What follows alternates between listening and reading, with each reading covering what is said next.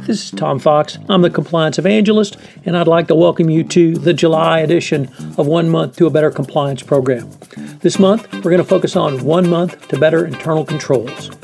This month's sponsor is Workiva, and first, I'd like to have a word from our sponsor. Thanks, Tom. Workiva delivers a modern internal control solution that connects risk and internal control information across the enterprise. The Wdesk Cloud Platform is collaborative, powerful, and intuitive, and optimizes documentation, testing, approval, and reporting processes.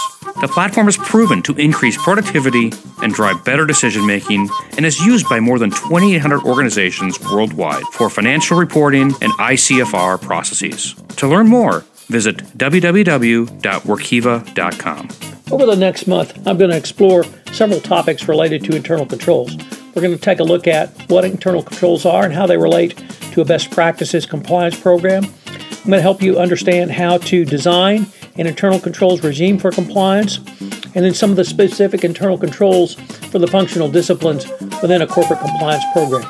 We're going to take a look at the COSO 2013 framework around internal controls and explain how that integrates into your best practices compliance program. I think it'll be a fascinating month for you. We'll certainly explore the area of internal controls in depth. This podcast, 1 Month to a Better Compliance program, is a part of the Compliance Podcast Network. Day 19, COSO's Objectives and Principles, Monitoring Activities. The fifth and final objective is monitoring activities. The framework volume says ongoing evaluations, separate evaluations, or some combination of the two are used to ascertain whether each of the 5 components of internal controls, including controls to affect the principles within each component, are present and functioning. Ongoing evaluations, built into business processes at different levels of the entity, provide timely information. Separate evaluations, conducted periodically, will vary in scope and frequency depending on the assessment of risks, effectiveness of ongoing evaluations, and other management considerations. Findings are evaluated against the criteria established by regulators, recognizing that standard-setting bodies or managements and the boards of directors and deficiencies are communicated to management and the board as appropriate. However, as with all other components of the COSO cube, monitoring activities are part of an interrelated whole which cannot be taken singularly. This principle applies to all 5 components of internal controls, and the nature of monitoring should fit the organization, its dependence on IT, and the effectiveness of monitoring providing feedback on the other components, including the effectiveness of internal controls. For the CCO or compliance practitioner, monitoring activities has been growing in importance over the past few years and will continue to do so in the future. It is important to ensure that internal controls are present in support of all of the relevant principles and the components before launching into efforts that prove internal controls are functioning. Remember that all relevant principles must be present and functioning in order for a company to safely conclude that their internal control regime is effective. Aligning the design of controls to the 17 principles in order to see any gaps early in the implementation process will help ensure that adequate time to remediate and test for operational effectiveness. The same is equally, if not more so, true for your compliance function. Monitoring activity consists of 2 principles. Principle 16, ongoing evaluation. The monitoring should include ongoing and continuous monitoring whenever such monitoring is reliable, timely, and cost-effective. This incorporates both auditing and ongoing monitoring as well. The reason is simple, that the complementary tools to test the effectiveness of your regime. The same is true of internal controls, but this principle clearly expects your organization to engage in both types of oversight, monitoring, and auditing. For the compliance practitioner, there are several different areas or concepts that you will be asked to consider going forward.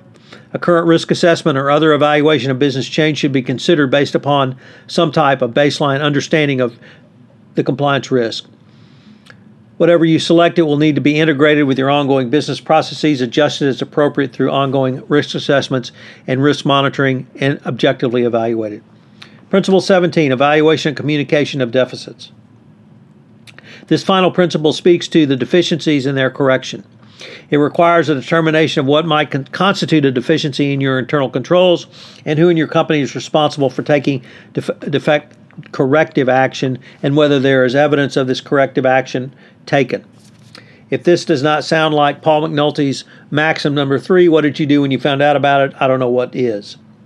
Therefore, under this principle, the CCO will need to take timely and determined action to correct any deficiencies which might appear in your compliance regime or your compliance internal controls regime.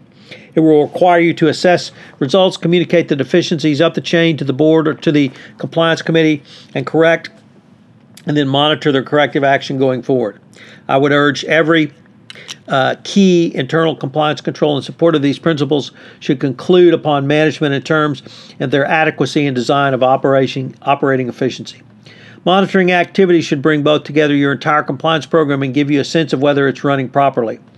Both ongoing monitoring and auditing are tools the CCO and compliance practitioner should use in support of this objective. Monitoring is a key component of internal controls framework because effective monitoring recognizes the dynamics of change within an organization and provides a basis for corrective action as well. It allows you to evaluate the effectiveness of the control as well and the corrective action. Here's the thing that is most important is controls need to be sustainable. You cannot have one that builds solely for a one-off or one-time period and not have a process in place that's going to help you get through all of the periods you need to cover. The controls cannot be a one-and-done job. Companies are going to find their initial approach to all of this is one and done. Well, that's going to be a mistake.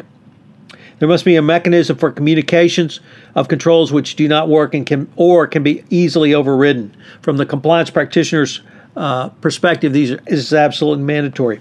From there, you must be able to remediate your controls going forward, and this will align with your compliance professional requirement to prevent, detect, and most importantly, remediate going forward. So what are today's 3 key takeaways? Monitoring activities demonstrates the clear interrelatedness and the requirement for sustainability in your compliance program. You cannot simply have the University of Kentucky one and done. You've got to have sustainable controls that are actively engaged throughout the organization, throughout the business scope of whatever it is your company might be doing. Number 2, adequate controls are present in support of the relevant principles, and controls must be functioning. So, are your controls functioning going forward? And number 3, always remember that controls must be then remediated if they're not functioning. For a compliance practitioner, remediation is a key component of your compliance program, and the same is true of internal controls. I hope you have enjoyed Day 19, the 1 month to more effective internal controls, and I hope you will join me tomorrow for Day 20 and our final session of July's exploration of a more effective compliance program through internal controls. Thank you. This is Tom Fox again. Hope you've enjoyed this episode of 1 month to better internal controls. If you've listened to this podcast on iTunes, I would greatly appreciate it if you would rate this podcast, as it would help in our rankings. Get the word out about the only 1 month podcast series, which enables you to design, implement, and enhance a better compliance program. Also, if you have any questions, please feel free to contact me at tfox@tfoxlaw.com. This is Tom Fox. Thank you very much for listening, and I hope you will join us again tomorrow. This podcast is a part of the C-Suite Radio Network. For more top business podcasts, visit c-suiteradio.com.